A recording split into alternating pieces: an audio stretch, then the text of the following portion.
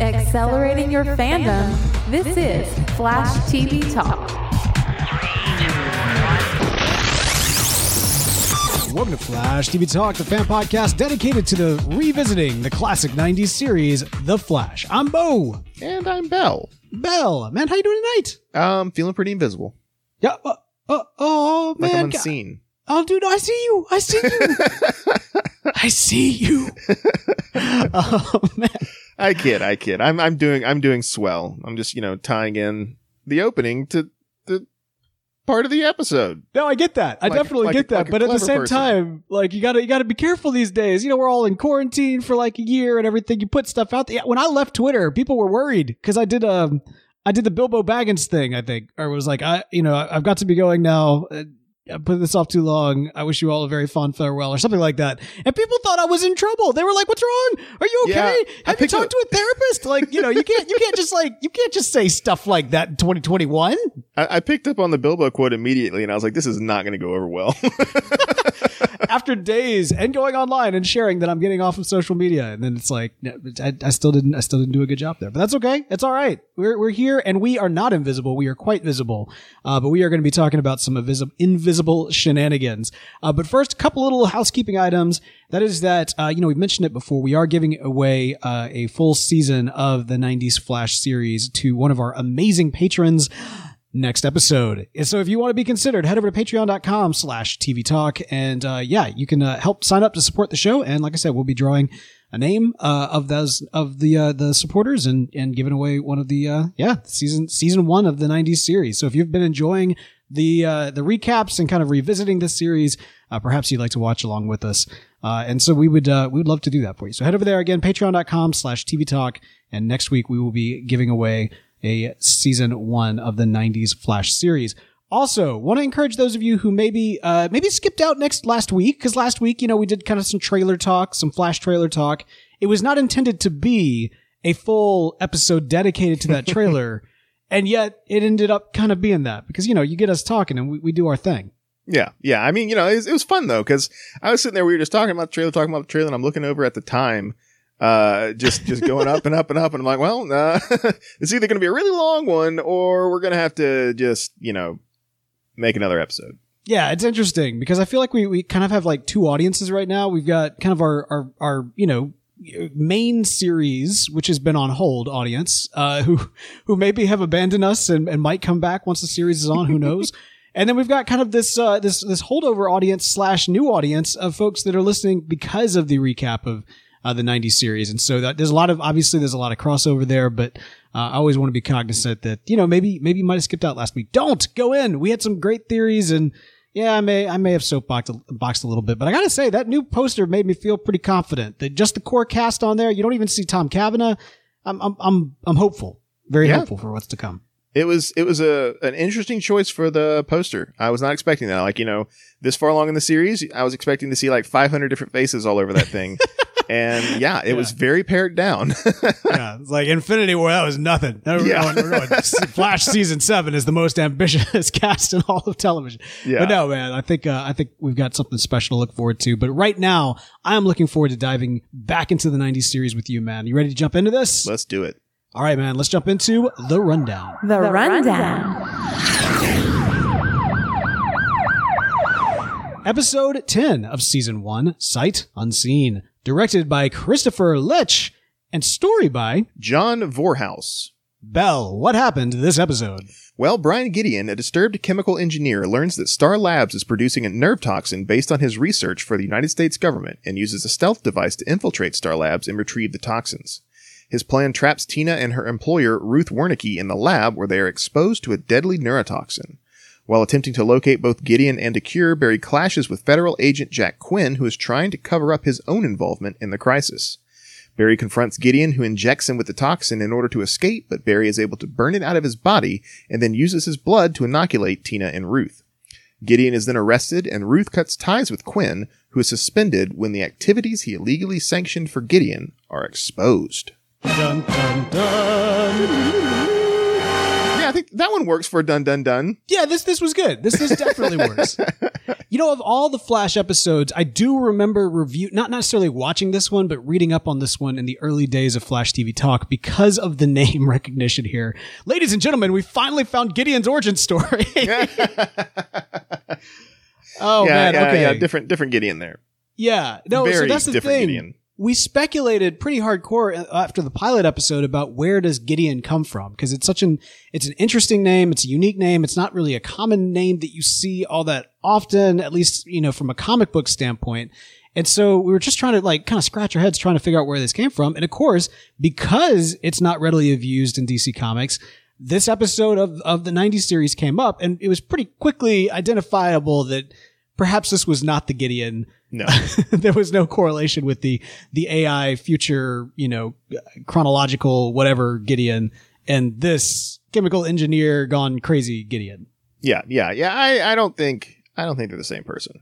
But that was in a pre-crisis world, Bell. What if post-crisis we are actually seeing the Gideon inspiration? Maybe his mind is the basis, the template, if you will, that the Barry Allen of this Earth, sometime between the end of this series and the beginning of the new series, turned into some sort of like multi-Earth, multi-timeline looking AI type of thing. And then that he gave it to, Grant. Or better yet, maybe, you know, Gideon said that she was made by Barry Allen, but she never said which Barry Allen. Yeah. Yeah? So expanding on that a little bit, I thought it would have been more interesting if the guy from the last episode, from Ghost in the Machine. Right. Yeah. When it ends, he is in the, I don't know if it would be the internet, well, whatever he was shown as being like, in the airwaves, I guess. Cause I don't know if maybe he was in the internet, like the proto internet that we had back in the 90s. Right. Yeah. The one Al Gore was running from his mom's basement. Exactly. So yeah. if like the Ghost, if his name was Gideon, maybe a little bit more like. No, it would have fit. Yeah. But chemical engineer guy, no. That's a tremendous stretch. Yeah, it's a Ralph level stretch to be sure. But all right, so here's the thing. What I love about this episode is there's actually a lot of unintentional nods to the modern series. Past nods. Well, hey, the Flash is all about time travel, so there you go. Exactly. Like I think I get it, Bell. I think I get the inspiration for Star Labs security from this episode. Can we talk about, first of all, Star Labs? I'm pretty sure this is the first time we've had this establishing shot of Star Labs. We've had kind of a side view, which looks very different from the front view. One might even assume, perhaps, if they were cynical, that perhaps these were two different shooting locations, and they decided to change things up since Star Labs plays such a heavy location for this episode. But, before it was kind of like the side of a building. Here, we got kind of like I'm not even going to call it a 90s nightclub. I mean, this was an 80s nightclub. This thing was like bumping in the 80s. And then, cocaine, I guess. And now it's Star Labs. Yeah. No. It's a multi-purpose building, right? Like, you have a high-tech science facilities / 80s cocaine nightclub. Yeah. No, Maxwell Lord came by, looked at the club. He's like, this club is good, but it could be better. Exactly. And then boom, it's Star Labs. And I mean, like, you go in there and it's like got the cube glass wraparound walls, and it's got everything is lit up in neon lights, either red or blue. You got smoke, and I don't like, even before like the chemical lockdown, everything was smoky. Did you notice that? Yeah, ambiance. Yeah, no, dry ice. I mean, I guess they just have it just pumping through the whole system there. But no, the Star Labs nightclub was it was great. But I will say, the security, man, this has got to be the best part of this. First of all, we get introduced to a security guard, and I get excited. Like, for the first time, I'm like, oh my gosh, Star Labs has security. Again, a security guard. And not exactly like the brass tacks here. We're not talking about like the top tier level security. It's just the fact that there is a security guard at Star Labs that really makes this feel like really like top tier. You know what I mean? Like just that top shelf level. They're taking care of their Star Labs employees here in the past. Yeah. I mean, like they upped their security personnel from 0 to 1. Yeah. But so like even in my show notes, man, in the notes was I was watching, I was like, Star Labs has security, and then 2 seconds later, I was like, oh, but he's asleep though. Okay, that tracks. Yeah, So- yeah. That that certainly fits the profile of our Star Labs security. Right. Throughout the episode, we do get this kind of weird, I guess, shall we call it dichotomy of the Star Labs security, which is easy to walk in, invisible or not. Let's just be honest. Easy to walk in, easy to get what you need. But the second that the second they need you locked in there, it's impossible to get out. Oh yeah. It's reverse security. I mean, maybe they're more concerned about things getting out of Star Labs than things getting into Star Labs because they know they have this like ultimate lockdown thing. Right. Well, here's my question. If Star Labs, which was clearly a nightclub in the 80s, before it was Star Labs, like how much of this was a new security measure they put in? And how much of this was about the nightclub from the 80s? Like, did they have some sort of like, you can come in, but you can never leave type of deal? And what was going on in this nightclub? They played the Eagles constantly, it seems. No, I thought, the extreme measures they took to lock you in was just so great compared to just how easy it is, as we all know, just to waltz into Star Labs. And that was so great. Man, we got Sabrina update. She had a poker night tonight, which is, first of all, marry her. Come on, man. Yeah. Like, does she have a sister? Like, what is going on here? Yeah, Julio needs to lock that down. Yeah. Yeah, and I mean, he's doing better than Barry is with Tina. I mean, that's for sure. But come on, like get with the program. Yeah, he needs to lock that down. She's out having a poker night. That's awesome. Like Sabrina's like the coolest.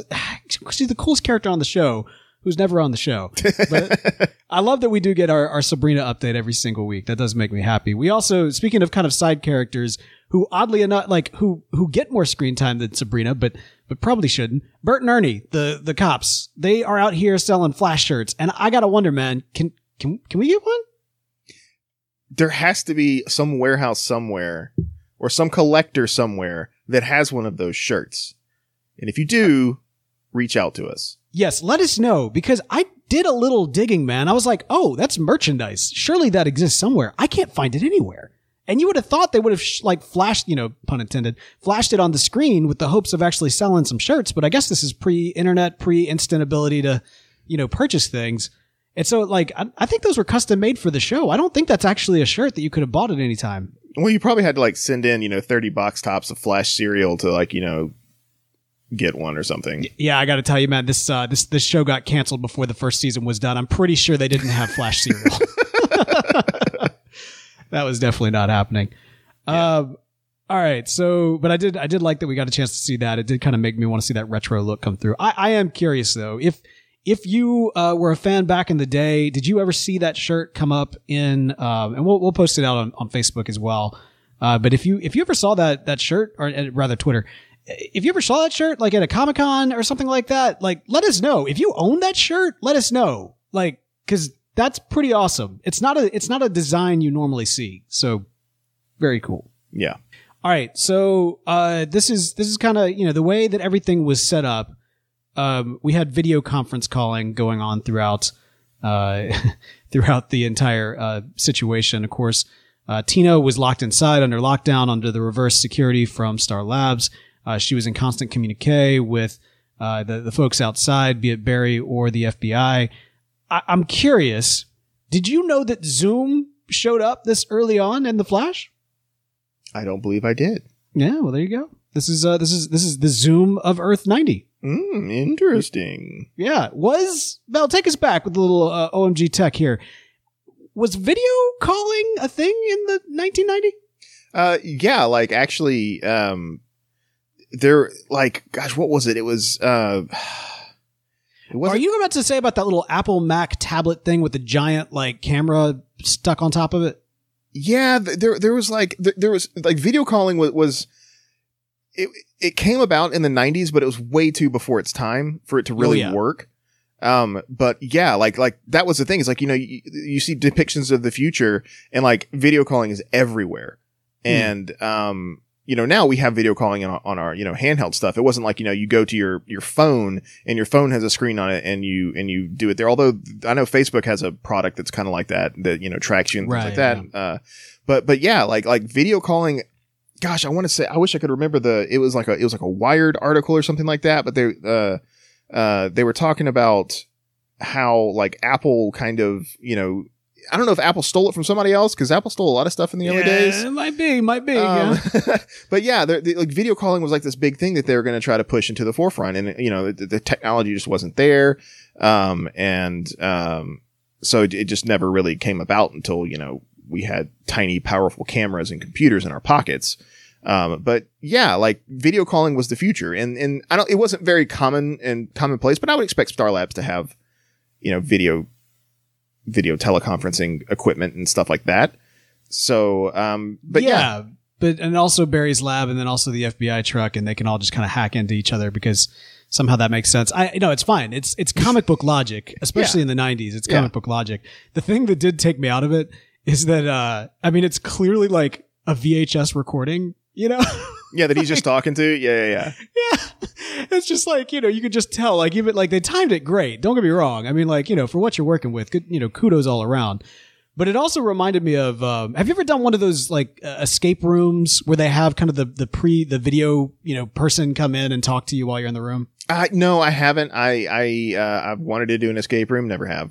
Wait, are you serious? You've never done an escape room? Never done one. Like, I always wanted to try one and then just get frustrated and like bust through the wall and be like, I'm out. But you would love those, dude. Yeah, like I've heard really cool things about them, and there's several in Austin. I ain't doing one now.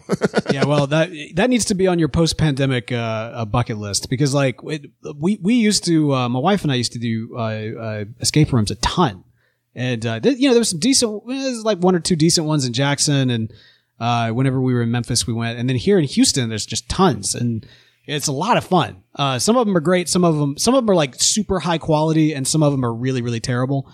And the ones that are kind of the more higher quality have some kind of narrative going along with them. Like, for example, there was one we did where like we were in a marketplace and we were sent there by the FBI because there's a nuclear bomb underneath the marketplace. And so we had to find the secret, passage to get to the bunker.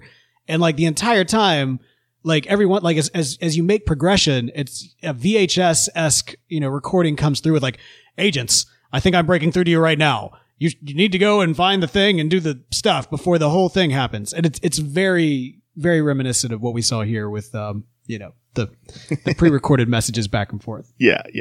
No, that was totally live. They did that all live. That was all showing the fancy tech of the era. Yeah. All right. Fair enough. Let's talk about Gideon here. Rocking and rolling as the Invisible Man.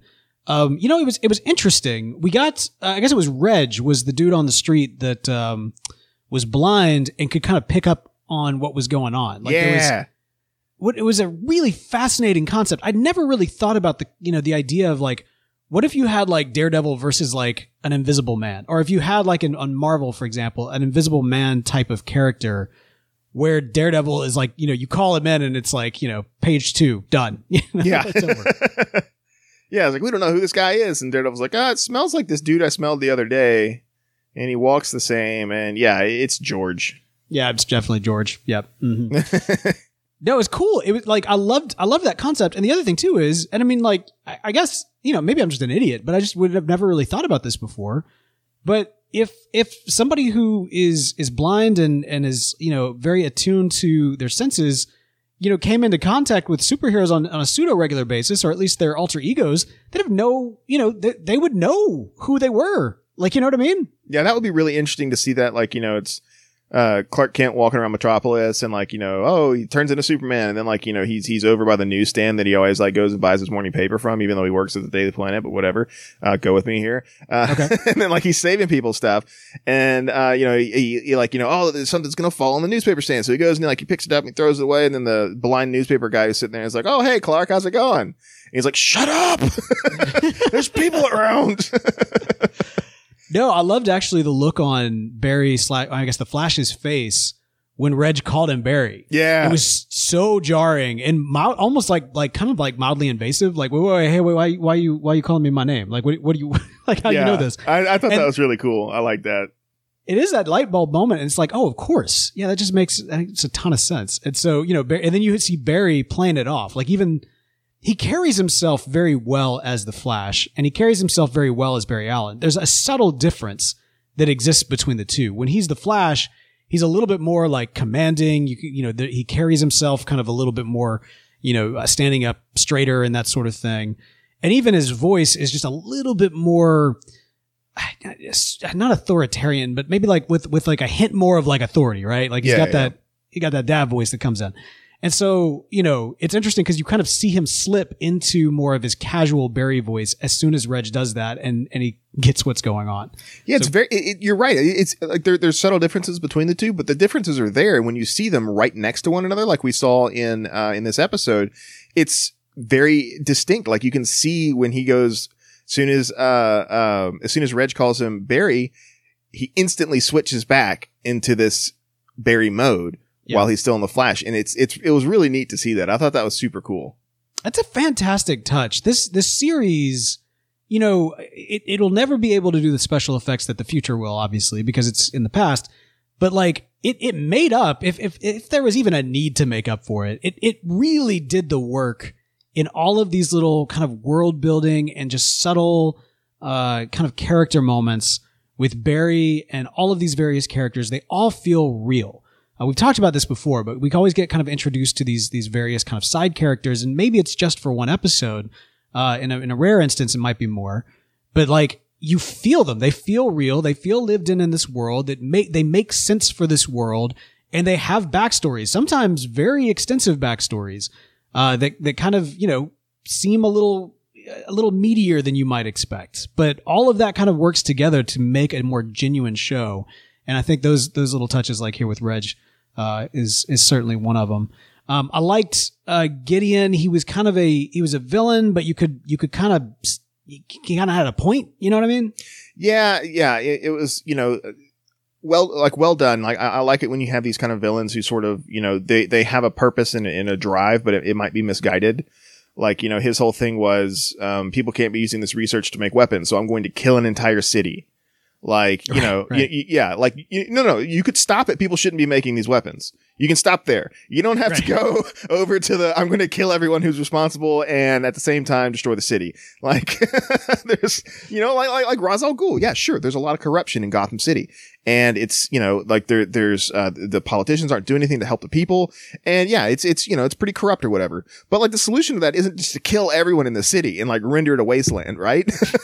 And Ra's is like, that is a solution though. Like I hear what you're saying, but that is a solution though. Yeah, it's a solution. It's not the best solution. Well, hey, I didn't say it was the best solution. I just said it was a solution. Ra's would probably say that it was just a solution. You know what I mean? That's what I'm saying. He's like, or that's what he's saying. Yeah. The League of Shadows spends all this time like training and stuff like that. They don't have time to come up with like, intricate plans that would actually fix things without resulting in murder. Like that just takes too much time. Too much time. That's a great way to put it. Like Thanos, Yeah. Instead of killing half of everything in existence, why not just snap your fingers and make everything double and make it so that people don't like become greedy and take too much for themselves? Yeah, exactly. 8 to 10 year endeavor, but yeah, absolutely. Yeah. Put a little bit of work in, wait till Odin dies and then go just snap your fingers and it's done. Yeah. It was effective temporarily. Yeah. Yeah. And then Thor went for Gideon, back to the Flash.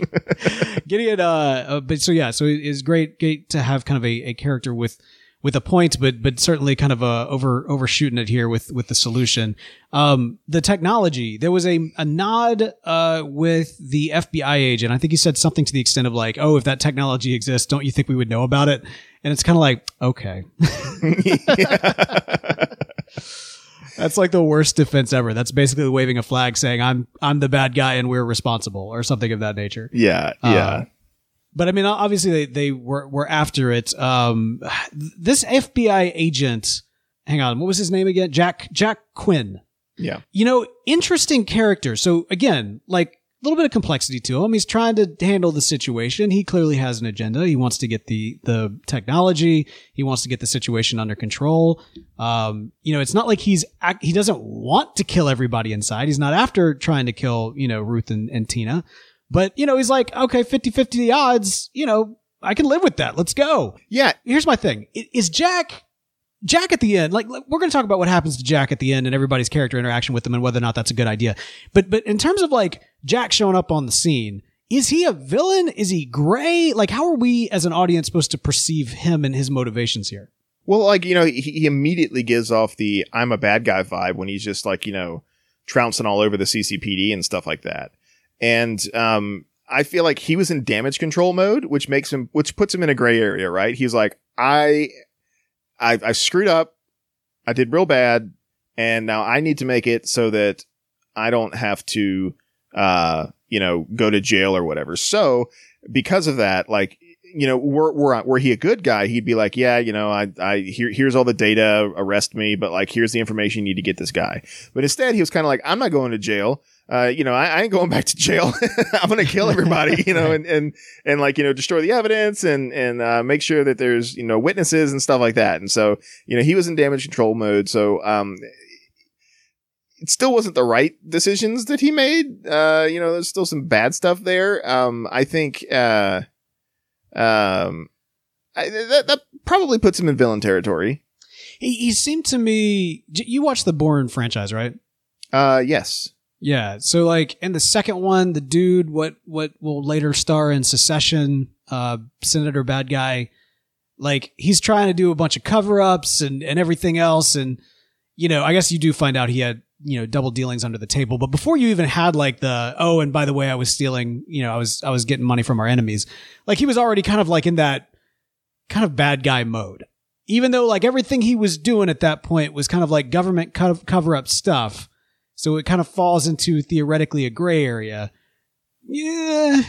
I don't think government cover-ups are a gray area, if you ask me. Well, what I'm saying is narratively in you know, when the entire story is based on like a hitman, like, you know, there's a lot of moral ambiguity that kind of goes around. Yeah, you know, state-sanctioned murder and exactly. super soldiers. No. This is my point. So it's like, you know, who are you cheering for when all this is done? There's always kind of like this assembling of a moral compass that you're supposed to be like, okay, what am I supposed to be okay with? Like, even in the Flash, like we were talking about, like, okay, they're off like popping dudes off, like that's murder, but okay, so we're fine with it because it's buried his dad. Okay, all right. Well, I guess, you know, murder, wrongful imprisonment, all that kind of stuff, like that whole first season. I'm just like, you're not making a good case for Barry being a good guy.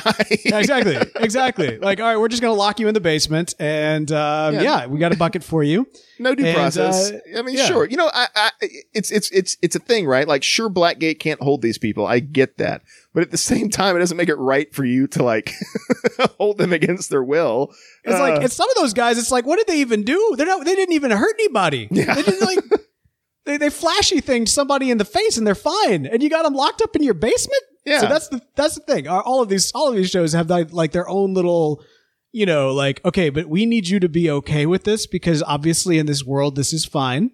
And so even though this would not be fine in the real world, or you might have a problem with the real world, we're just going to need you to kind of be fine with it here. And we're going to move on. And that's what we do. So I do kind of wonder with kind of the notion of like the world of, you know, the world of the Flash, of Earth 90 Flash. My curiosity is like, you know, obviously this guy is kind of coded as a bad guy. We kind of see him and the way in which our heroes interact with him. Everything is supposed to communicate he's a bad guy. But because if that's the case, here's my point. If that's the case, if at the end of the show, everybody's like breaking his stuff and making fun of him to his face and saying, I'm going to blow the whistle on you and all that kind of stuff.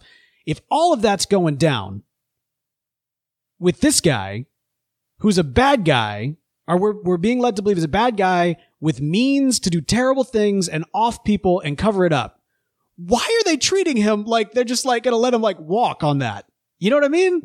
Like, why go to somebody who was perfectly willing to have you killed a couple of minutes ago and say, tomorrow morning, I'm going to blow the whistle on you? What do you mean tomorrow morning? Do it now. You think you're going to get a cool 6 hours worth of sleep tonight?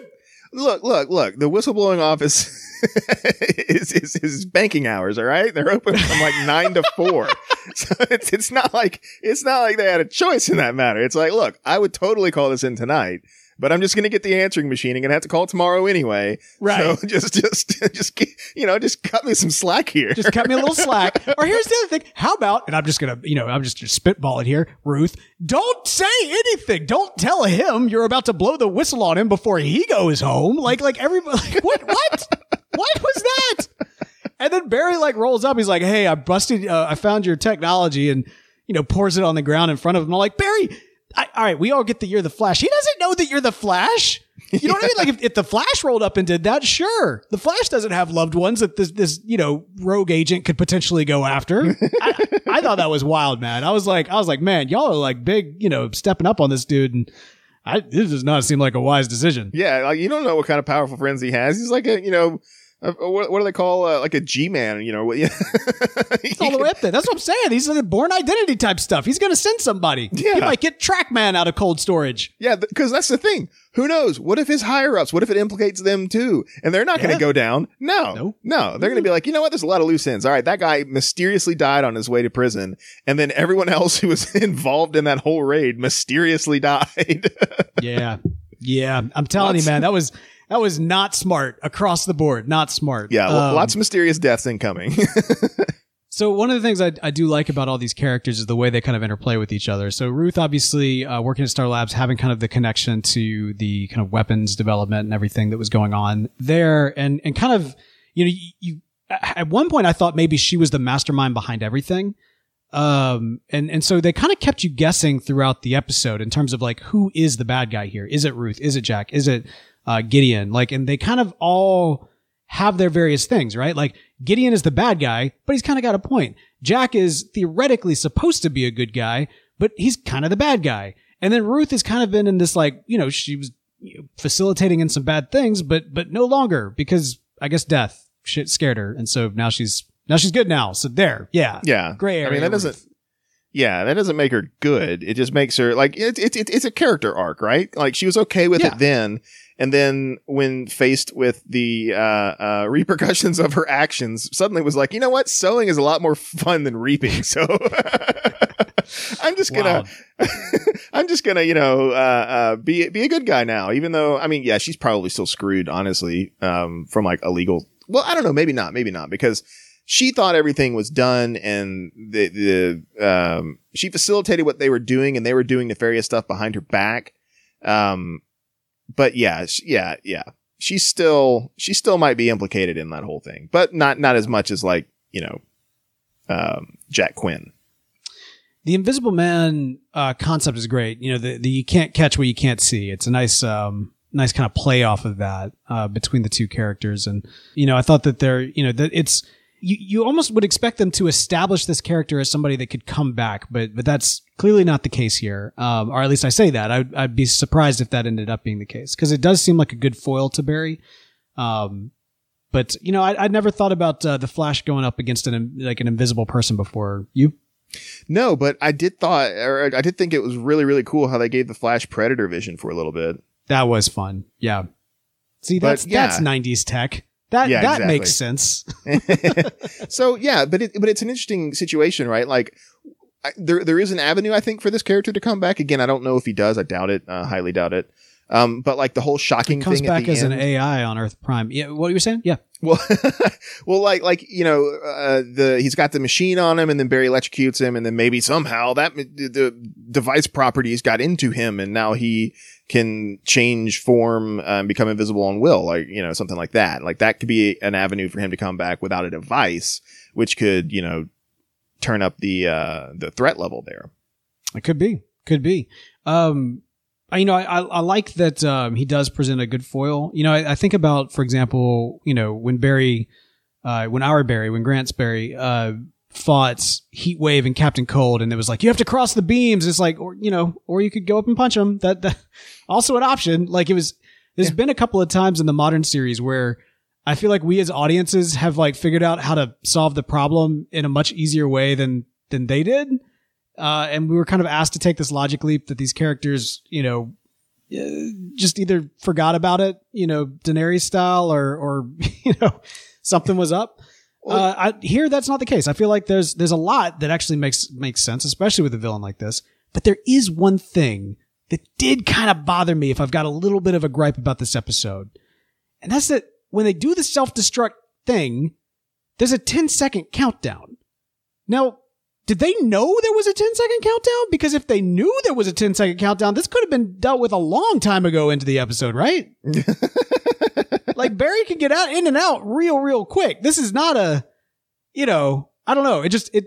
We keep on being communicated how, like, this is threatening, that the ladies are dying inside, and there's no way, we don't know if we press the button, it'll open the doors, or it'll, kill them, or whatever it may be. And then it's like they press the button, and then Barry just rolls up in there, grabs them, and brings them out. And, the countdown clock didn't even go. Yeah, I don't know.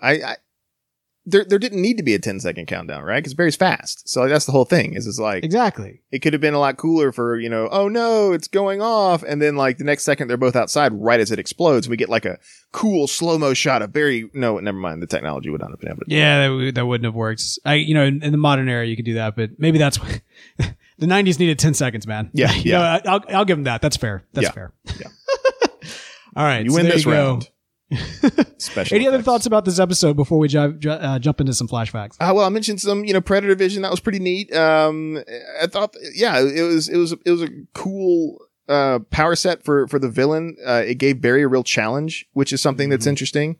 Because like you mentioned with the Captain Cold and Heatwave, the Flash is so fast he could just run before they could even turn their bodies to see and point their weapons at him and then just knock them unconscious and stuff. But when you can't see your opponent, that makes it a lot more interesting.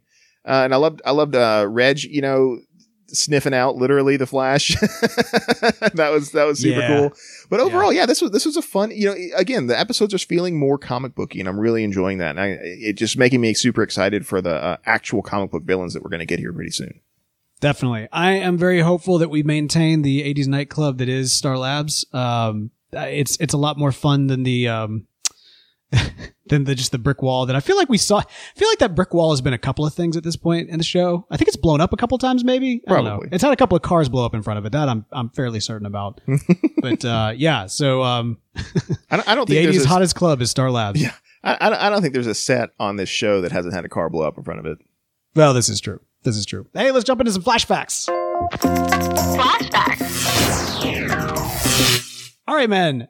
The Invisible Man concept is really, really interesting to me. It's obviously there's the classic character of the Invisible Man from talking about H.G. Wells. Was it H.G. Wells? I thought that was right, but I wasn't. Yeah, 100%. H.G. Wells wrote the Invisible Man. Okay, so there you go. So you got H.G. Wells' Invisible Man, and it's a great concept that I think we've seen play out in a lot of films. But it's also one of those characters that, it's an iconic superpower. You just don't see that much in comic books. I mean, you've got the Invisible Woman, of course, over at Marvel. But for the most part, it's actually lived in a DC capacity anyway, in alternate universes and alternate media. So I want to kind of run down some different Invisible Men that we've had over the years, and just kind of take a look here. So we got Lois and Clark. Did you watch Lois and Clark back in the day? I might have caught an episode here or there. Yeah, I watched a few episodes. I didn't watch it regularly. I mean, that'd be an interesting one to retrospectively go back and watch. Ugh, Dean Cain. Yeah, again, well.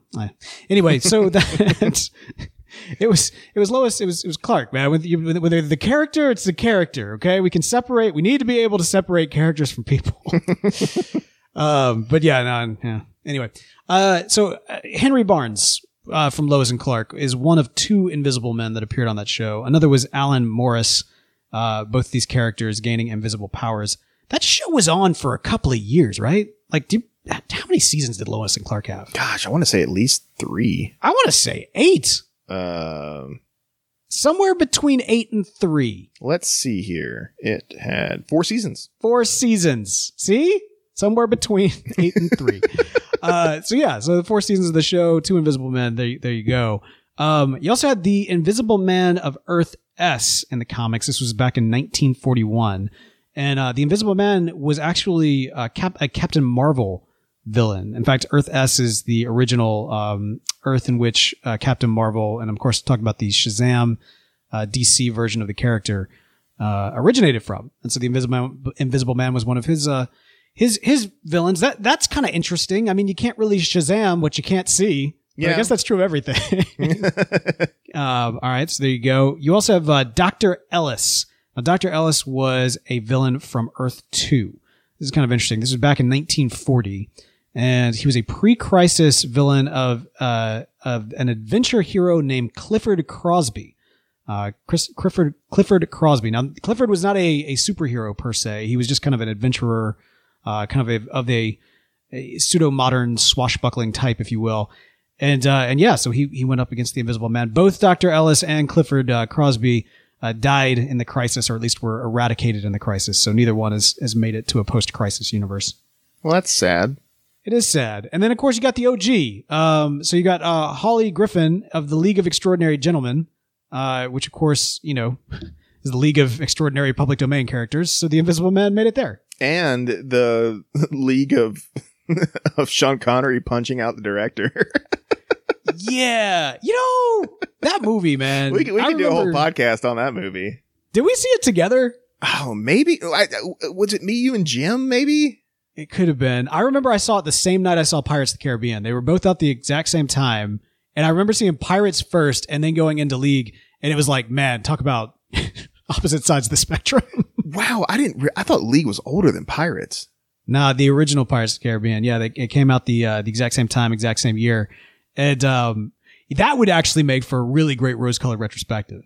The League of Extraordinary Gentlemen? Yeah. Yeah. That could be that would make a great HBO series, like if they were to bring it back, so to speak. I mean, they're rehashing everything. Might as well. Well, I don't know. It just seems as though that's a concept that would work a lot better in an HBO series or like a mini series of some such, especially with HBO Max likely having the distribution rights somewhere in there. Yeah. So, they're all, I think they're So are they Universal? Well, so like, who was on the distribution rights? The Invisible Man. I don't know if it was,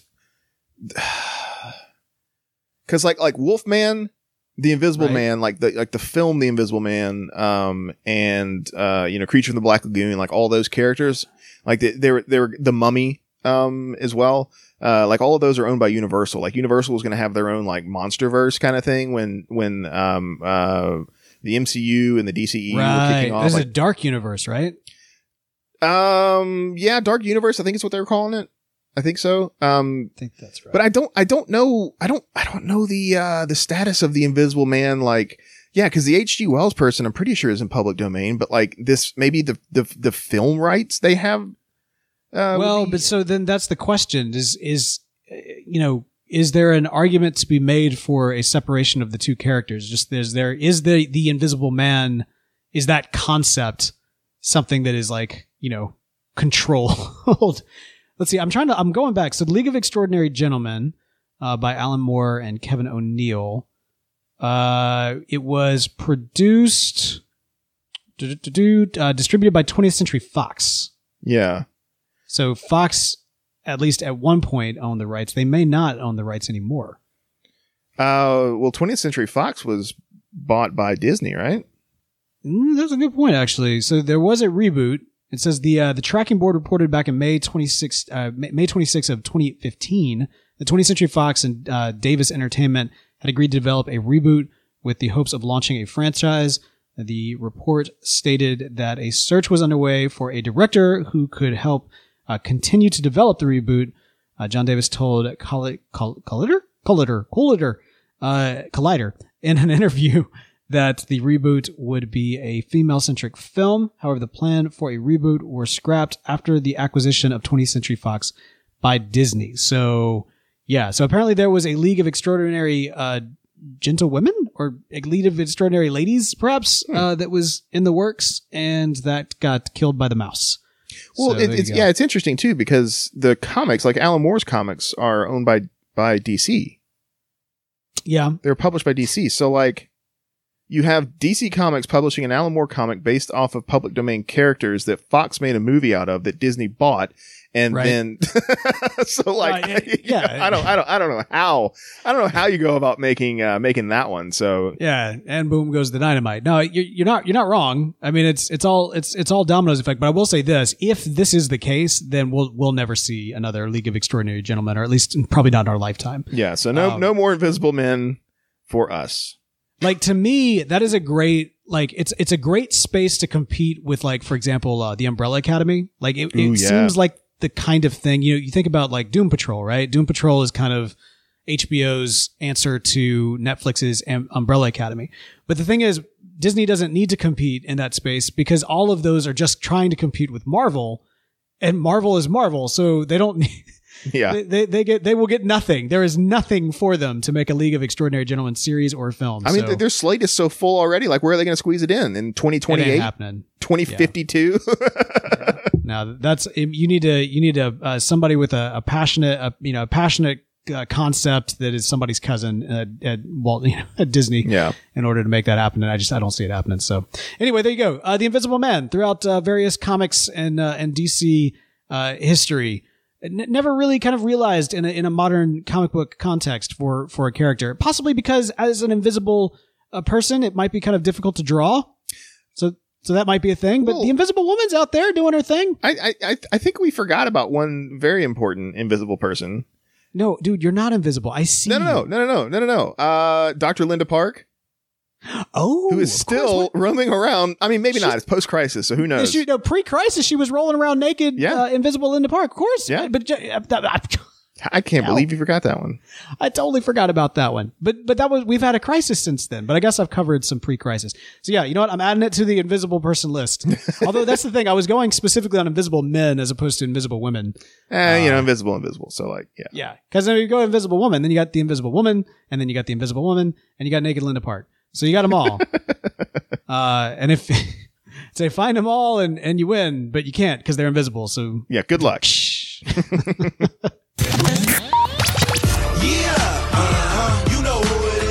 Hi, this is John Wesley Shipp, and you're listening to Flash TV Talk.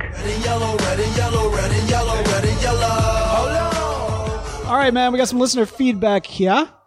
First one is in from Brad. He says, I love your 90s retrospective of The Flash. Think that it would be cool if you can tie in 2 episodes of Crisis of Infinite Earths so that we can really have that closure for Ship's Flash. I love the show. That is from Brad. You know what? I actually would love to go back and revisit Crisis, especially through the lens of Barry's journey, or rather Earth 90 Barry's journey. I mean, if that wasn't already the plan, I was going to make it the plan. Like, I figured we finished the last episode of season 1, and then the final episodes of the podcast are going to be the tail end piece where we see Barry from Earth 90 and then his episodes in Crisis. Yeah, no, I definitely agree. I think that's the way to do it. Similar to how he did with the top of, if you can think all the way back to like season 0 of Flash TV Talk, we covered the version of the episodes of Arrow where Barry was first on there. So we'll kind of do that in reverse here for this Barry. So that makes a lot of sense. Yeah. Great suggestion, Brad. We will definitely make that happen. Jim Friend, friend of the show, also said, thanks for doing this. The show was on when I was in college and always looked forward to it. So yeah, no, it's, we've been asking, man, we love hearing from folks who, actually watched it while it was live. A totally different perspective, I know, than the way that we're watching it now. So hopefully with the benefit of foresight, or rather the benefit of aftersight, we're able to bring some commentary that's enjoyable and fresh on the 90s series. And then finally, man, we had Malcolm. What did Malcolm have to say? Hey guys, Malcolm from the UK checking in again after hearing your Ghost in the Machine episode. Just as a follow-up, as I mentioned before over here in the UK, the show came out as VHS movies before they were picked up on air TV, so The Flash 2 was the trial of the trickster. I hope that's not spoiling things. Also, did you pick up on the fact that the actor who played the Ghost was Anthony Stark? I remember reading somewhere that the Flash costume was insanely expensive for the TV back then, something like $1 million for 4 of them, and they kept wearing out, which probably didn't help when it came to renewing it. Also, keep up the great work. Anyway, keep up the great work, and don't worry, there's more comic book stuff to come. It definitely feels like they had to build up to the more out there concepts, but episodes like Ghost in the Machine really helped. Malcolm. Yeah, I remember hearing that too. I don't remember if John Wesley Shipp mentioned that on our... he did. Well, yeah, he mentioned that the did. suit broke down a lot, but I think he did mention that it was like $1 million for like 4 of them. Something outrageous like that. Well, you know what that means? If that's the case, then that means he was definitely doing all those chores. Like, that might be the confirmation that we've been looking for. Because, like, it was custom fit to his body. It wasn't fitting anybody else. And it's like, all right, you got the suit on, so now you got to go and got to do it. Yeah, and he mentioned how hot it was. Could you imagine, like, disassembling a car in a studio set with that big suit on? And, he was, like, all hot and sweaty in there, and it was disgusting, and, yeah. But that's interesting that The Flash 2 was an episode that came out on VHS in the UK, but it aired after the episode. Well, Ghost in the Machine, and then there was another one featuring Desmond later on that they lumped together. So it's really crazy how they kind of like took these episodes, spliced them up, made some TV movies, but like released them on VHS outside of air date order. Yeah. That's just bizarre to me. But I think that's like somewhat that was a thing at the time, right? Again, pre-streaming, pre-internet, all that kind of good stuff. And even now, though, I think series get packaged differently. Yeah. Across the pond. So, but Malcolm, I completely agree. I think the reason why they're doing it, like they kind of get you in slow, right? Like they have more like realistic, quote unquote, sort of like villains and plots, and the plots have always been like intricate and cool, and then as we get further along, stuff gets more and more comic booky, but you're invested at that point, and either A, it doesn't bother you, or B, it's really cool, which in most cases, in my opinion, it's been really cool that they're doing some of these like more out of left field sort of ideas and villains and stuff. So yeah, they're definitely like, just we're the frog in the pot of boiling water that is the Flash show, and they're just slowly turning up the temperature until we get the Trickster and Captain Cold and so on and so forth. Well, I mean, that's what they did with Arrow, right? Like, go back to season 1, rewatch that, where he's just offing dudes, and it's like, street warfare type stuff, and then he's, by the end of it, he's the Spectre rebooting an entire universe. So, like, that's, who knows where this show could have gone if it had been given the amount of time to really see its run all the way through. But you know what, it did, and that's what the Crisis was. If nothing else, the Crisis was great, but one of the best parts of the Crisis is that we do get a satisfying conclusion to this Earth 90 Flash, and really kind of tie everything in a beautiful way. Hey, we really appreciate getting all y'all's feedback, and hey, if you've got some thoughts on the show or any episodes up to come or anything that we've said thus far, if our predictions are way off, it's okay. You can spoil it for us by all means. Like, let us know. We'd love to get your thoughts. We also want to encourage you, by the way, if you've got some theories for the season 7 of the modern series of the Grant Gustin Flash, send those in as well. We'll try to trickle those in a little bit from time to time. I want to again be kind of mindful of the fact that, of course, this is, we want to go through. We do want to make sure that as people are going back and listening to this because they're retroactively watching the 90s series, that they're not too off-put by the fact that we're looking forward to season 7 of the current Flash. It's confusing enough as is talking about Barry and Barry. So, it kind of is what it is. But one way or the other, love to hear all your thoughts. And if nothing else, we'll save them up for once we do return with season 7. But we want to encourage you, be sure to follow us on Twitter at Flash TV Talk. You can also follow us on Facebook, facebook.com/Flash TV Talk. But if 280 characters isn't enough to express your love for our show, feel free to email us at flash@podastery.com. That's PODASTERY.com. And special thanks to the amazing Charlie Bach for providing our outro music. More of his stuff at soundcloud.com/Charlie Bach. I also want to encourage you to check out some TV Talk podcast at tvtalk.fm. That is going to do it for us for this week. But until next time, don't worry, we'll be back in a flash.